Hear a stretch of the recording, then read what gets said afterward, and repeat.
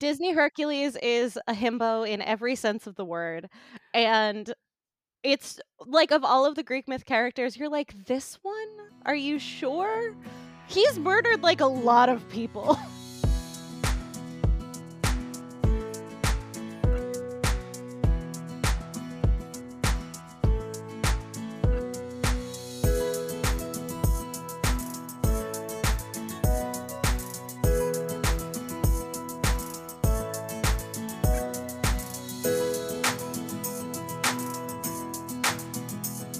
Hello, everybody, and welcome back to Misshelved, your bi-weekly dose of bookstore love. I'm your host, Nicole Brinkley, so excited to be back with you for another episode. If you're new to the podcast, welcome. Every 2 weeks, I introduce you to an independent bookseller in conversation with an author they love. This week's bookseller is Catherine Nazzaro. Yes, hello, I'm Catherine Nazzaro. I'm the manager at Porter Square Books Boston Edition, which is a new bookstore in Boston's Seaport District. Those of you who love TikTok will recognize today's author. It is the wonderful Katie Robert.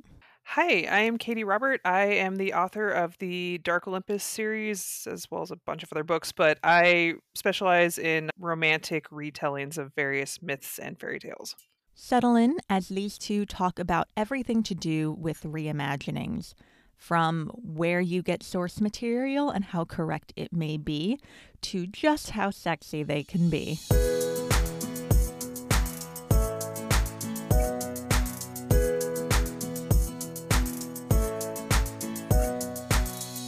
Wonderful. I will give the listeners my credentials, which are, besides being a big fan of retellings, I wrote my thesis on retellings of the Iliad specifically and looked at about 50,000 versions of it and have That, strong feelings on everything. that is so cool. Like, I will admit that I grew up with myths, of course, like everybody. And so I have strong opinions about the various myths and characters, but it's not influenced by that depth of research. And that's so fascinating. Thank you. Yeah, it was super exciting to do because I basically took a class with a professor who like did retellings. I was like, I want to do more about this. And he was like, great. What if we force the school to buy you, and I'm not exaggerating now, 13 different versions of the Iliad, and you look at those. And I now have collected more versions of the Iliad, which just live in my house. Honestly, goals. And that kind of dovetails nicely with like one of the biggest or the strongest feelings people have about my Dark Olympus series is that it's not quote unquote correct, or it's not like an accurate reflection of the myths, which the fact that you were able to have your college buy that many versions, you know, justifies in my head, like, yes, there are so many versions of these various myths, like depending on where you're looking. See, I would have thought that the feeling most people have about your books are, wow, that's super hot, actually.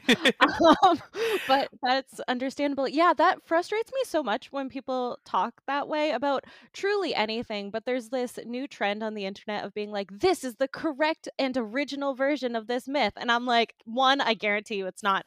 Two, correct and original version of any myth is a wild statement to say. Yeah, yeah, and that's like even with my relatively limited depth of research, like I am very aware that the versions that we have are just the first couple of versions written down or translated or whatever. It's not necessarily reflective of like the quote unquote like accurate, like the more original ones that were, verbally passed around. Yeah, in my research, one of the things I found is that like the first version of the Iliad wasn't fully translated into English until like the 1600s. I am now pulling this several years later from memory. So if that's incorrect, the internet isn't allowed to yell at me about it, even if they will. It's from the 1600s, and the Iliad in general and the Trojan War existed as a cultural touchstone before that. So, like, what version were they talking about? It's hard to say. And it's definitely not the one that we're talking about now. Like, that's a completely different version. Yeah, and it's just so I'm doing like I hesitate to call it an Iliad retelling because it's certainly not, but it's the characters from the Iliad. It's Achilles, Patroclus, and Helen is like my third book in the Dark Olympus series, and the amount of people that are like, "You're pairing up Helen with who?" It's like, well, it's a reimagining, we'll say. Helen deserved better than Paris. That's all I have to say. Honestly, absolutely agree. Helen deserved so much better than Paris. And also, trust me when I say that I did know this was the next one coming out because I am incredibly excited about it. Like, she deserves to have some fun. History and mythology and literature has been so mean to her. I hope she has so much fun, and I personally can't wait to see it. Yeah, that's kind of been my like so the first two books in the Dark Olympus series are Neon Gods, which is Hades and Persephone, and most of us know like that kind of myth of like, the descent into the underworld and whatnot.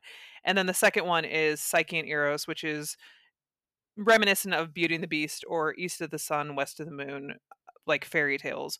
But there aren't that many happy endings in Greek mythology. And so like And there are many happy endings in your books. yes, and that's when because I've only just briefly talked about the third one, but people are already like having feelings about it. But it's like in the Iliad, Achilles and Patroclus died terribly. So, I don't deal in tragedies, I deal in happily ever afters. So there's going to be like plenty of incorrect endings by that measurement. Yeah, no, that makes so much sense. So one of the things you touched on before we started recording was that fairy tales grow and change with society, which is also true of Greek myths.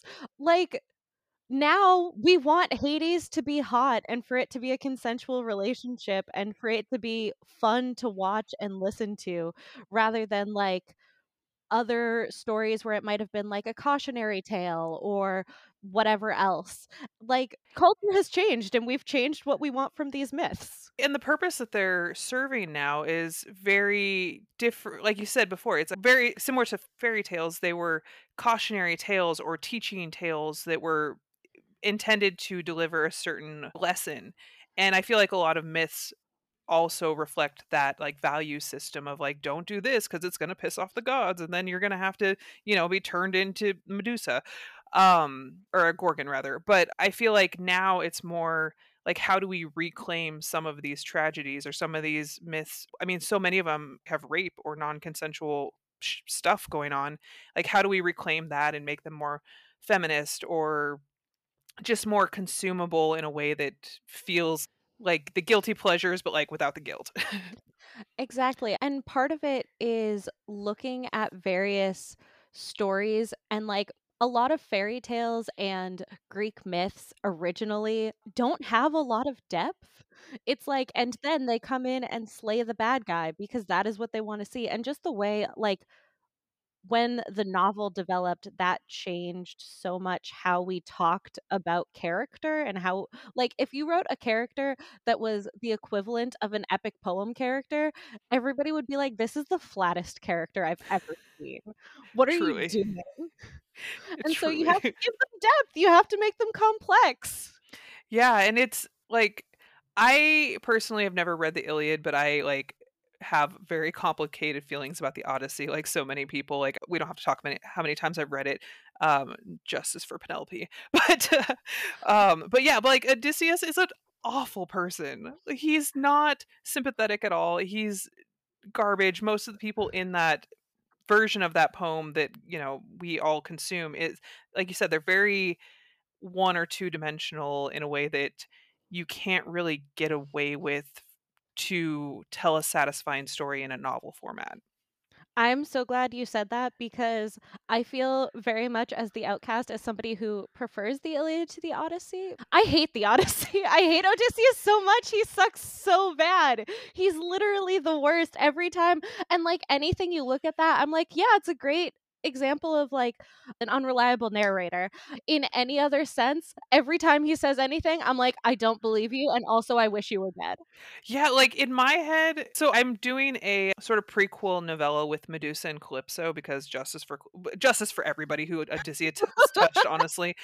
But in my head, as far as I'm concerned, like Penelope straight up poisoned his glass as soon as he took care of the suitors. Like I know that's not how it happened, but like in my head that's how it needs to happen because he is the worst. Like just Fingers crossed, honestly. and that was honestly how in Madeline Miller's Circe, Obviously, she touches on the Odyssey and Odysseus and her aftermath of him coming home, and like how Penelope, like what she did afterwards, was really satisfying for me because I was like, yeah, he sucks. He does Hmm. suck. Penelope deserves better. Yeah, absolutely. It's like you look at any character in Greek myth, and almost every character, you're like, you had so much potential, and it was ruined for you. And so it's just really fun to see, like, to take those and turn them into something else.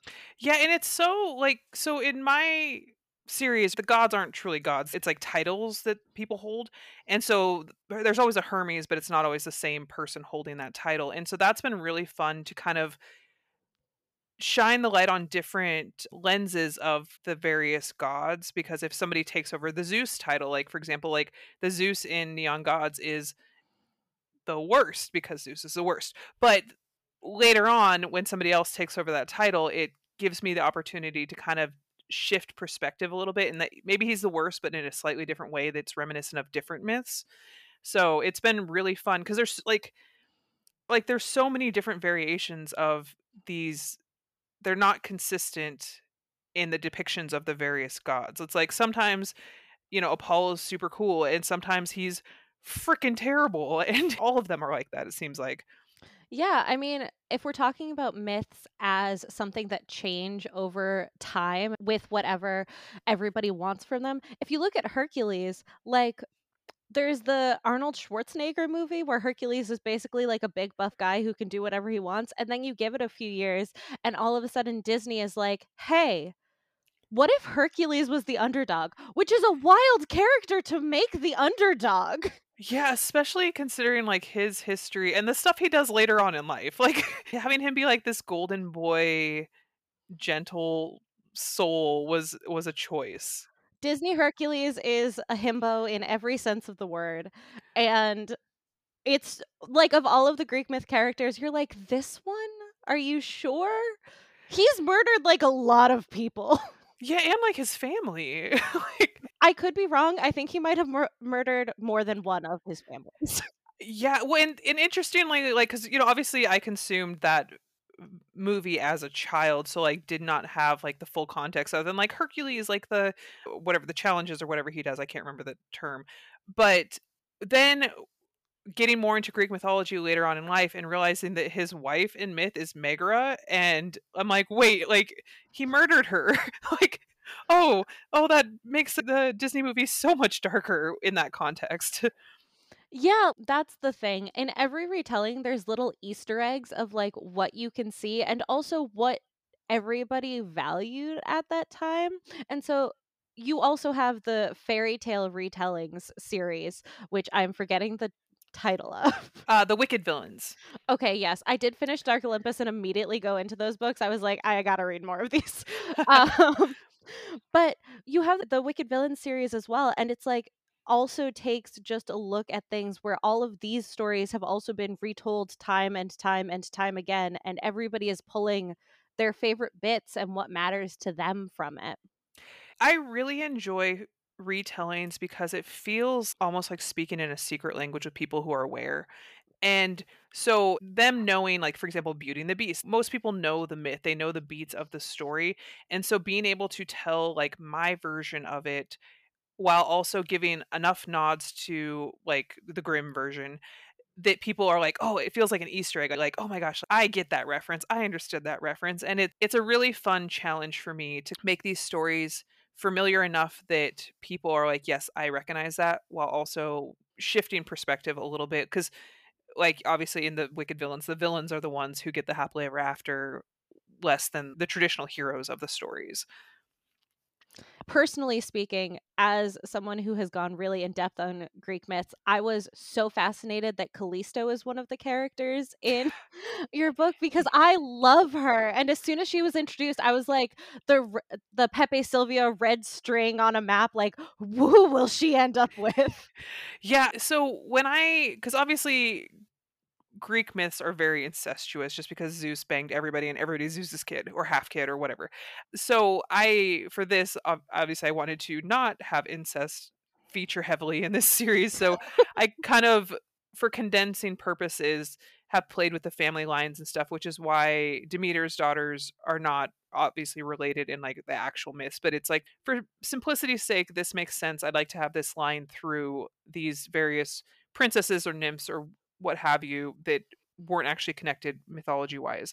But yeah, Callisto is probably one of my favorite characters, and I have plans for her, and I'm very excited to like, play that out over the course of this series once we get there. I'm on the edge of my seat. She's so angry. I love her so much. My D&D character is named Callisto as well. Before I read your books, this was now 2 years ago, about just because she was originally a bear. And for people who are not familiar with the Callisto myth, she does get turned into a bear at the end of it. Is she the Ursa Major constellation, or am I mixing them up? Oh, I have no idea. I don't think so. Okay. I could be wrong though. Honestly, I just know that like there are a bunch, like it feels like when these tragedies, because I feel like if you're turned into a bear, it's a tragedy. But so many of these Greek myths is like, oh well, they had to escape from Zeus or Hera or what have you, so they're a constellation now. It's like that feels like a really crappy consolation prize. Like, Yeah, you look at them and you're like, hey, and then in order to escape being viciously, brutally attacked, we turned you into a plant. And now right. you'll live forever. Isn't that great? And it's like, no, I would like to not have been viciously, brutally attacked. Right. And it's like, oh yeah, the punishments slash saving feel identical. Because it's like, oh, we're saving you. It's like this feels like a punishment. This feels like I'm being punished because that person could not control themselves.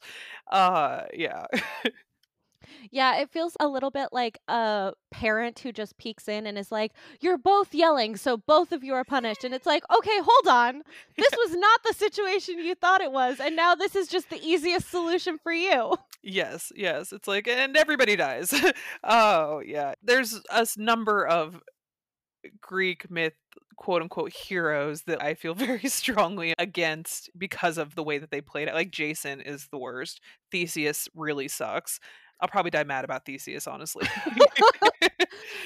I feel like my first introduction to Theseus, besides the Greek myths books for kids that I had, was in Percy Jackson. Ariadne later marries Dionysus, and that's like mentioned in the books. And read that chapter and I was like, wait, hold on. Theseus did what?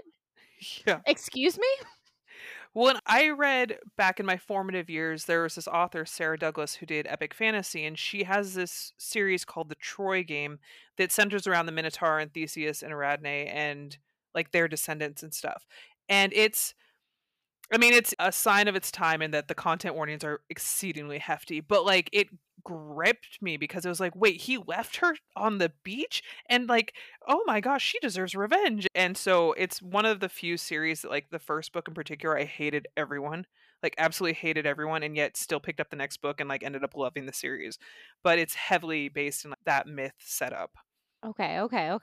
I feel like there is like a cycle of which Greek myth gets so much attention in the public eye.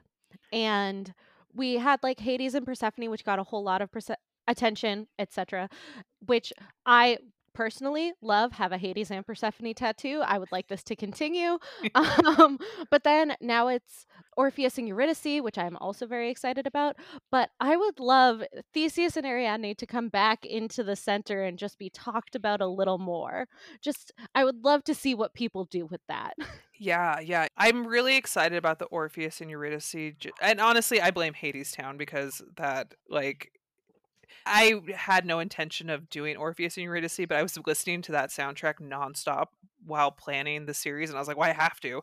And so book 5 is Orpheus, Eurydice, and Charon.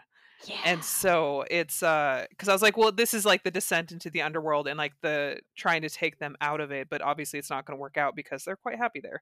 So I'm really excited to play with those elements because that myth has so many different angles you could look at it from, like, oh, why did she call out? Well, maybe she decided she didn't want to go with him. Like maybe she decided he sucked and wasn't there when she needed him. Which I don't necessarily like. I like the epic love story and that he just faltered in the last moment. Yeah, I think especially that myth, it's so interesting to look at because if you look at it from Eurydice's point of view, there's so many different things that could be going on. And personally speaking, I'm always a fan in books and series when somebody comes back from the dead and doesn't want to be back from the dead. And they're like, I was at rest and now you brought me back and I have to do all of this stuff again. And I would love something that had a little bit of that going on. Like you just it sounds like so much work. Yeah, and that's like especially with why she died and what she was trying to escape. Like, why would you want to return to that? It's a really interesting dynamic to play with because I feel like so often when that myth is told, it's such a heavy focus on him and like he wasn't there. So he went through this thing and he did these trials and he did this crazy, wild thing and managed to make it to the underworld and convince Hades to like release her spirit. And then he turned back. Whereas, like, focusing on it from her perspective, like you said, gives so many different options to like mess around with from a storytelling perspective. The original grand romantic gesture that didn't work out. Yes. Yes, because he failed. Like he had that doubt and he turned when he was right there and it's like Lot's wife from the Old Testament kind of thing, which is an interesting like parallel that I don't know if it quite works out, but that's what it always makes me think of. It's like you look at any myth and you're like, this ends happily. And then the myths are like, give it 2 years. And then you come back and you're like, and now it has all gone to Yeah, yeah. And that's the thing too, is that in so many of them, there's that beat of like, wow, like they're, like Medea, like they're married, it's gonna be fine. And it's like, just kidding. Now she's gonna murder their kids. Like because, he's awful. And there's always that twist at the ending that's just like, no, just kidding. You almost had that happily ever after, and now I'm gonna serve you tragedy instead, which I recognize is very reminiscent of like the entire culture of the myths, but as a person who's always loved romance and now writes romance, I'm like, what if we just like smudge that tragedy out and like stuck with the happily ever after? Well, I think that's also part of what makes romance retellings of Greek myths so interesting, specifically yours, because you have the template of what the Greek myth looks like. And then you also have the template of what a romance book looks like.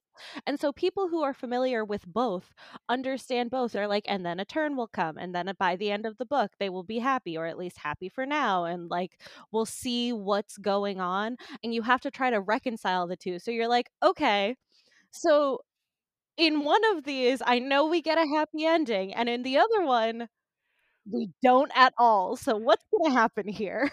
And it's really fun. I feel like we'll see more in some of the other books because in Neon Gods, there was never any real doubt that they were like some romance novels I think really pull off like how can this actually work? How will they manage to be together? They're diametrically opposed. And even though you know it's a romance and you know the ending, you still doubt, which is like a testament to craft, honestly.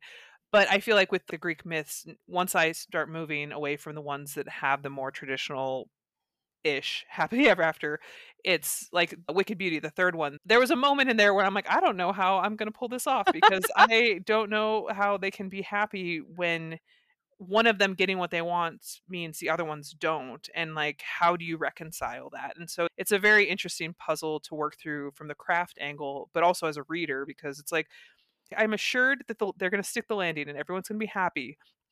But what if they don't? Yeah, personally, I love the myths that are less well known and less well trod. So I've read the Eros and Psyche book. I loved it a lot. But I'm very excited to see what everybody else says because I personally love Eros and Psyche and I went into it. My partner has a rule that I'm not allowed to guess what happens in books because I'm very often right. I was reading Neon Gods while Z read Electric Idol, and I was like, what if this happens with these characters?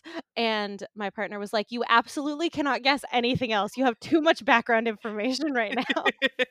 Yeah, yeah, I'm really interested to see because like RM Virtues is an author who is doing Greek mythology retellings, and it's very interesting to the first book is Drag Me Up, which is Hades and Persephone, and it's very very interesting to see the different couples and how he's handling some of them in a different way than I am and like that perspective, and it's just it delights me to no end because we're working with the same source material, but we're bringing our different tastes and feelings and history to it. And so it's changing some of the pairings and whatnot. And so it geeks me out so hard.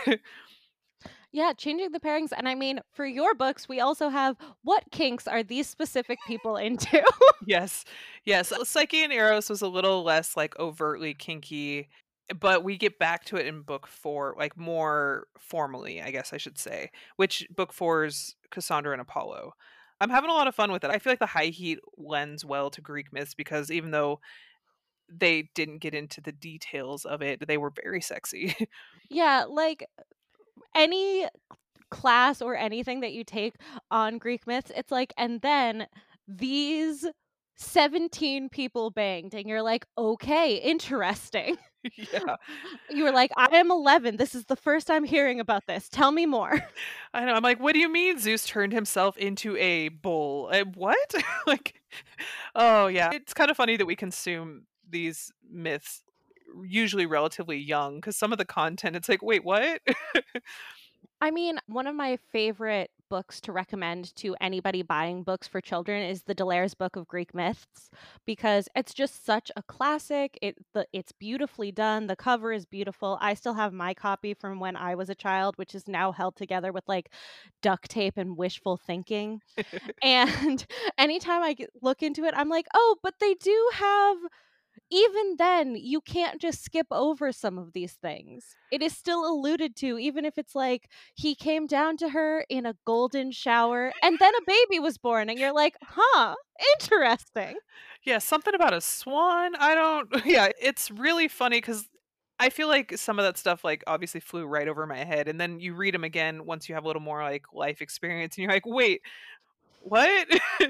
Especially with the Zeus tales and like the various forms that he takes, that I'm like, I want to know where that came from. Like the golden shower specifically is very interesting to me because I can sort of understand like the animals, I guess, in theory, but like the golden shower was such a random way to go about his seduction.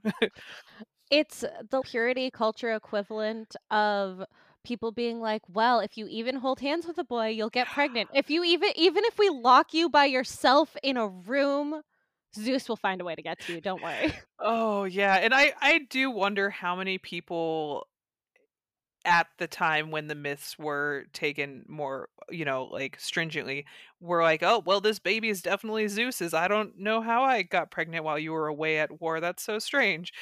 Golden shower. Yeah, there's this really interesting I think it's Euripides Bacchae, something like that, where part of the plot is that all of Dionysus's mother's sisters don't believe that Dionysus was fathered by Zeus. They're all like, "You're lying, and this is not true," etc., etc. So of course Dionysus comes back and is like, "I am going to mess up your whole thing right now. I'm just going to completely destroy everything you stand for," and of course does. Of But course. part of that is because they were like, your son is not a god, I think, actually. And of course the one time that, yes, in fact he was. Yeah, I'm sure there was some of that going on. You don't have 12,000 stories of people being like, and I am the child of Zeus, and it's like, really, always Zeus, none of the other ones? Yeah, it honestly, because I'm a little fuzzy on some of the lesser known myths, and so I've been doing research as I write these books just to make sure that the Easter eggs I'm leaving are appropriate, or at least that people who are familiar with them will kind of like see the callbacks. And I didn't realize some of the Zeus's children. So I was like, wait, I thought you were really like somebody else's kid, but it's all Zeus all the time. I love especially the ones that are like, Zeus is his father. Also, this king is his father. And it's like, okay, all of them are his father, sure. And they're all different people? Question mark? Yeah, it's the genealogy of a lot of these myths.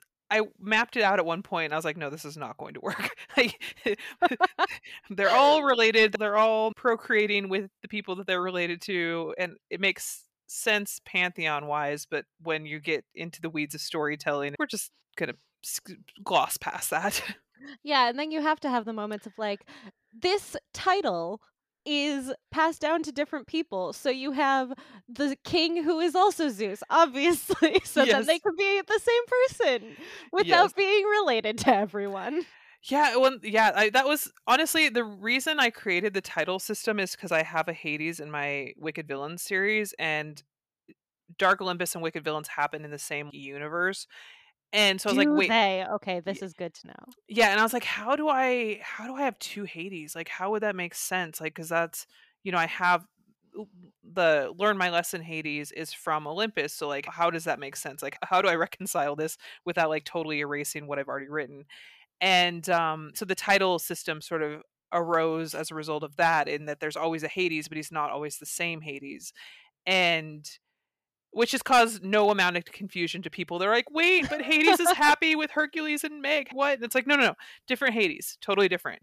Connected, yes, but not the same person. But it's been such a fun world building element to be like, okay, well, if they're titles and not all of them are hereditary, like, how do they get these titles? Like, how do I make those requirements reflect the deity in the myth? And so, like, for example, Ares, you become Ares by winning a tournament essentially of like three trials of like martial combat and whatnot. And so that was kind of fun to like build in things that I like to reflect like Ares being the god of war as how they acquire that title.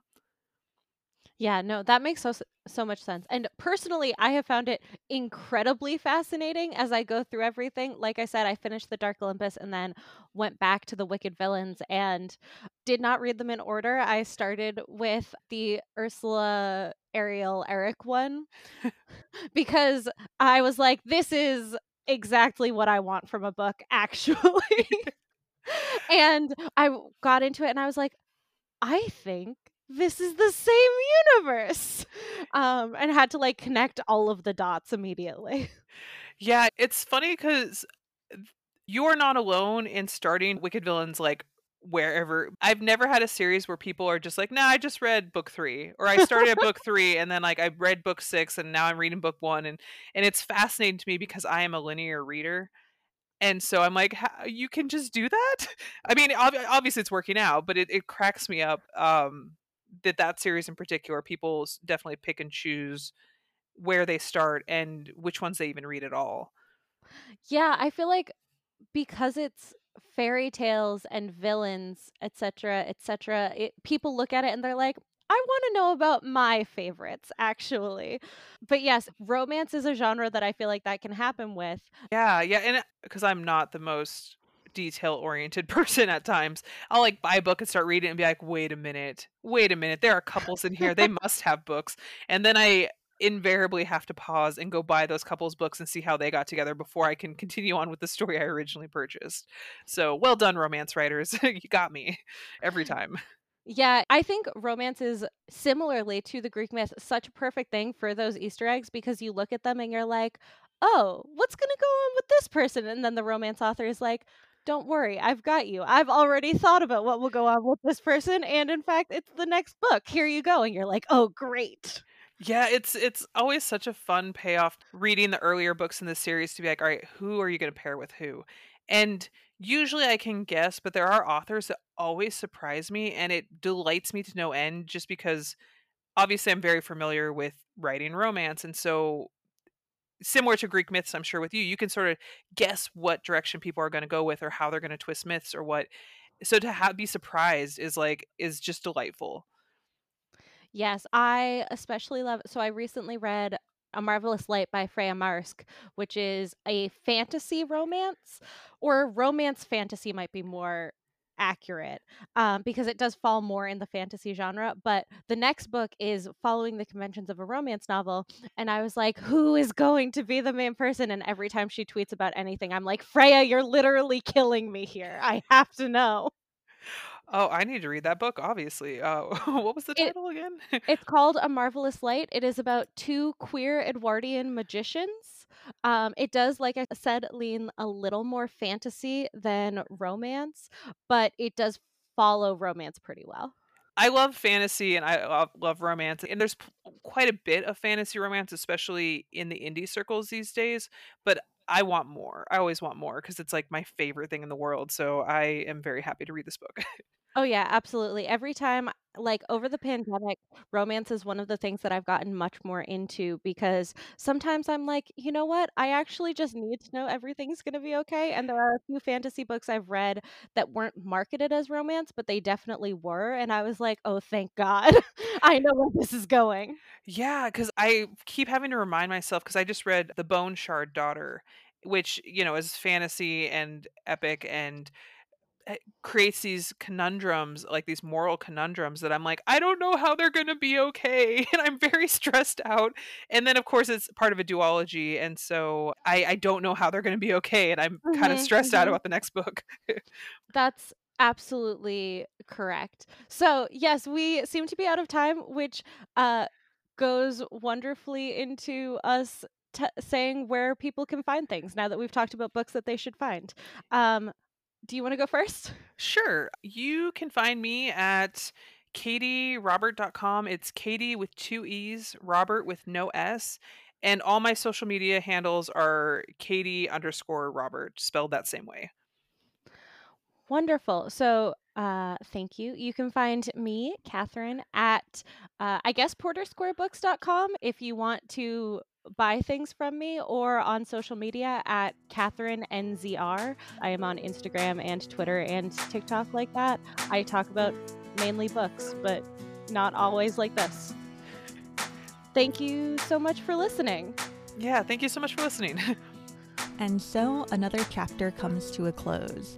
I agree. I think Hercules is a himbo, at least the Disney version. The mythological version, not so much. Thank you all so much for listening. If you like this podcast, don't forget to subscribe. We're on pretty much everything: Google Podcasts, Spotify, Apple, etc. You can find us on Twitter and Instagram at MissShelvedPod.